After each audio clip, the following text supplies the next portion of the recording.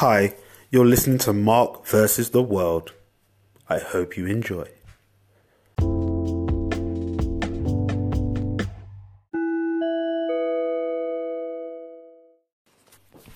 Today's Portuguese word of the day is trabalho, which means work or job.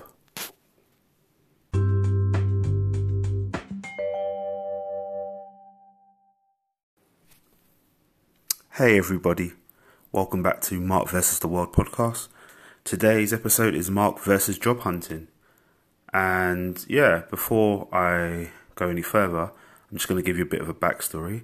So on the 13th of January, which was a Monday, 2 weeks ago, I went into work thinking that I was working on two different projects and I was going to get a date of when we were going to release these two bits of software, one being an app and one being the updated version of a website.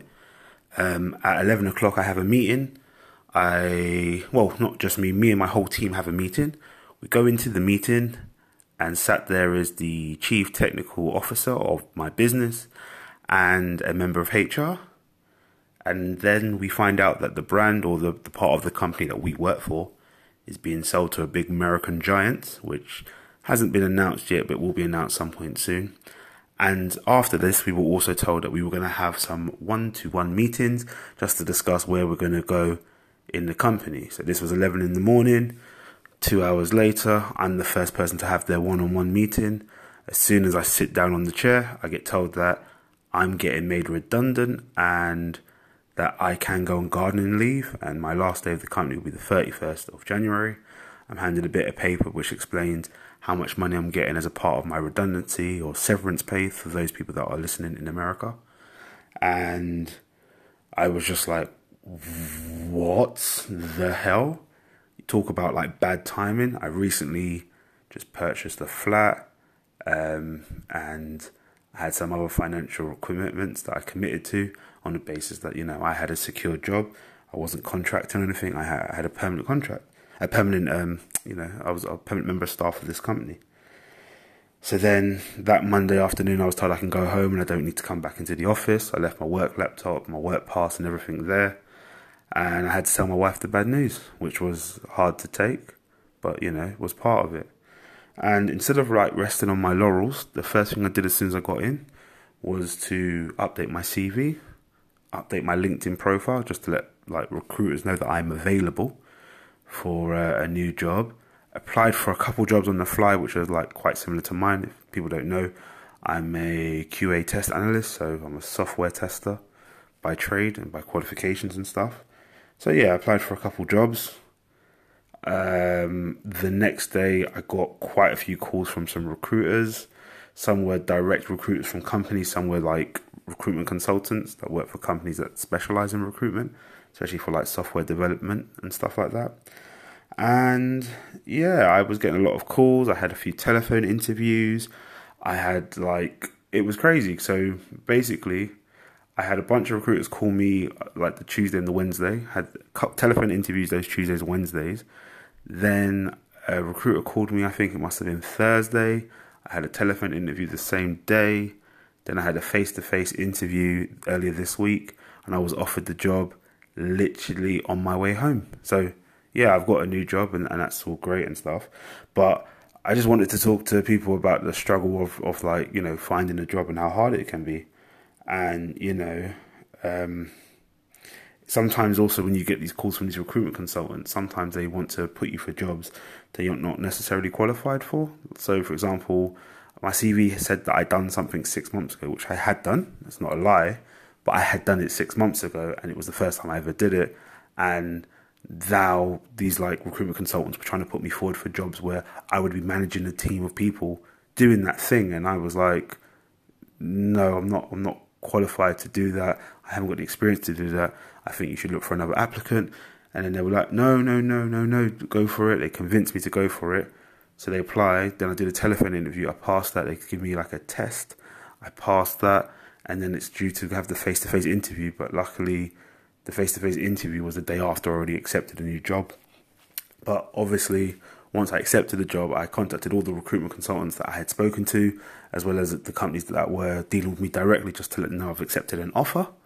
And even with that being said, some of them were still trying to get me in to do interviews because they could tempt me with more money and stuff like that. And the reason why I accepted the offer I did is because I felt that the company I'm joining has my interests, but also my interests and the company's interests are quite aligned. It's a good team, and the products they're working on will be kind of revolutionary when time goes past, which is something that like always interests me, being part of the future and not being a part of the now.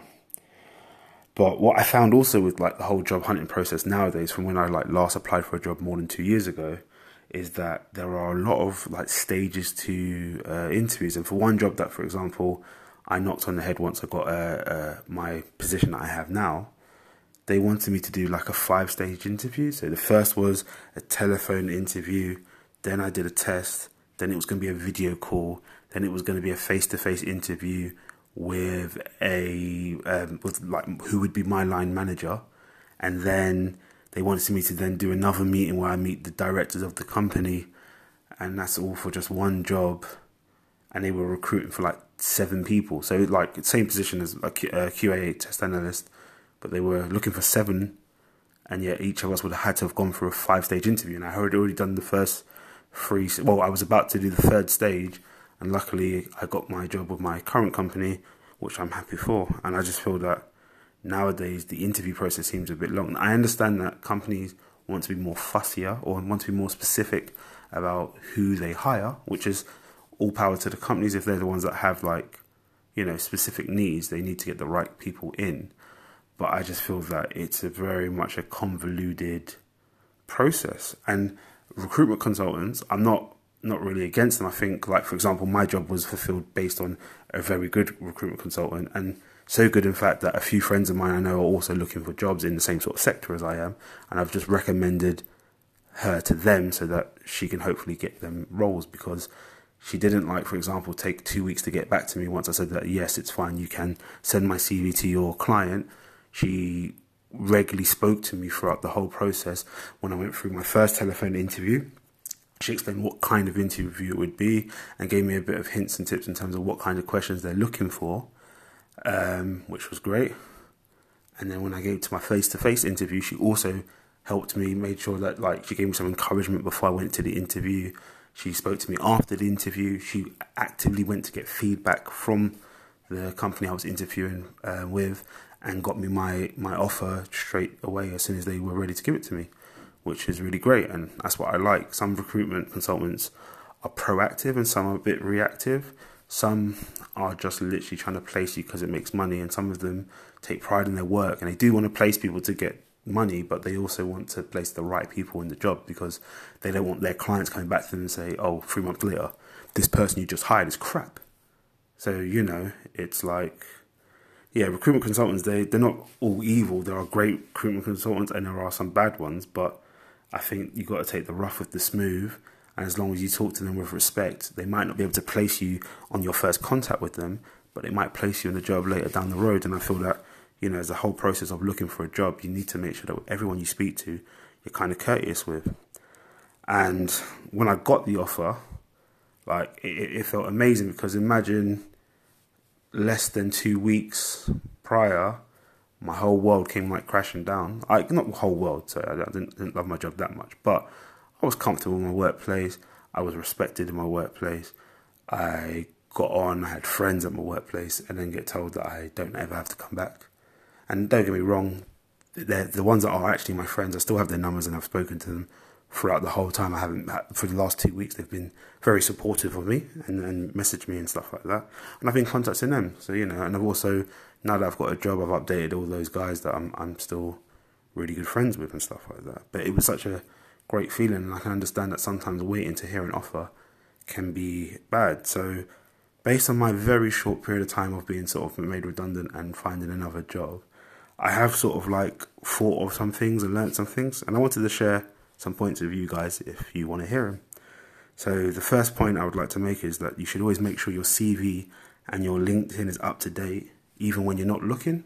Because say like you're at a job for 5 years and then you suddenly get made redundant or you suddenly decide to leave, sometimes it's hard to remember what you've done over 5 years, unless you've done the same job continuously. But generally over like a 5-year span, you may work on different projects, you might, have supported different teams, you might have learnt different skills. Maybe not skills that you've kept using going forward, but still stuff you've learnt and you know how to do, and it's there somewhere in the back of your mind. So it's always good to keep your CV up to date and your LinkedIn fresh. Now, my second point is, if you're actively applying for jobs, you should sort of make a list of the jobs or the companies you've applied for, just so that you have that as reference. Because what I don't think is useful is when you spam apply for loads of jobs, and then when you start getting the recruitment calls calling you from those companies, and they've called you saying, "Oh, I'm from such and such company."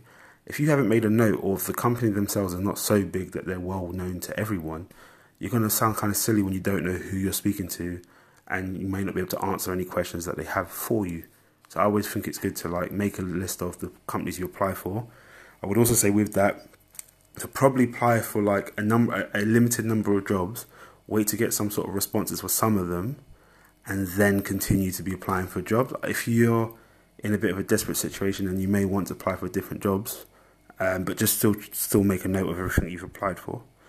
My third point, which is equally important, and was actually told to me by someone I know who works in recruitment, is that if you're applying for jobs and stuff, make sure you're awake. And when I mean awake mentally by 9 a.m. in the morning. Because when you've sent an application, that whether it's internal or a recruitment consultant, they will contact you at 9 in the morning. I have had 7 or 8 calls 9 in the morning. Even one day I had 2 people try to call me at 9 in the morning. I obviously answered the first call, but I had to miss the second call and speak to the person afterwards. So make sure you're already ready to talk. I don't mean just wake up at 9. I mean make sure you're mentally ready to answer any kind of questions or queries about your application. Or they might be calling you just because they have a job that they would like you to go for, and they want your permission to send your CV. So always make sure you're awake and alert, because that's very important. I would also say to schedule your interviews and prepare them. So if you've spoken to a few different companies and you have different interviews, make sure they don't clash. And if they're face-to-face interviews and they're other sides of the same city, then try and either have them on different days or do one in the morning and one in the afternoon. Because what you don't want to do is say yes to 5 different interviews that are all near each other, all completely different sides of the city, and you can't realistically get to any of them, because that causes problems. I would also say that make sure you're professional and that you prepare for every kind of conversation. When you answer your phone, don't be like, "What? Who is this?"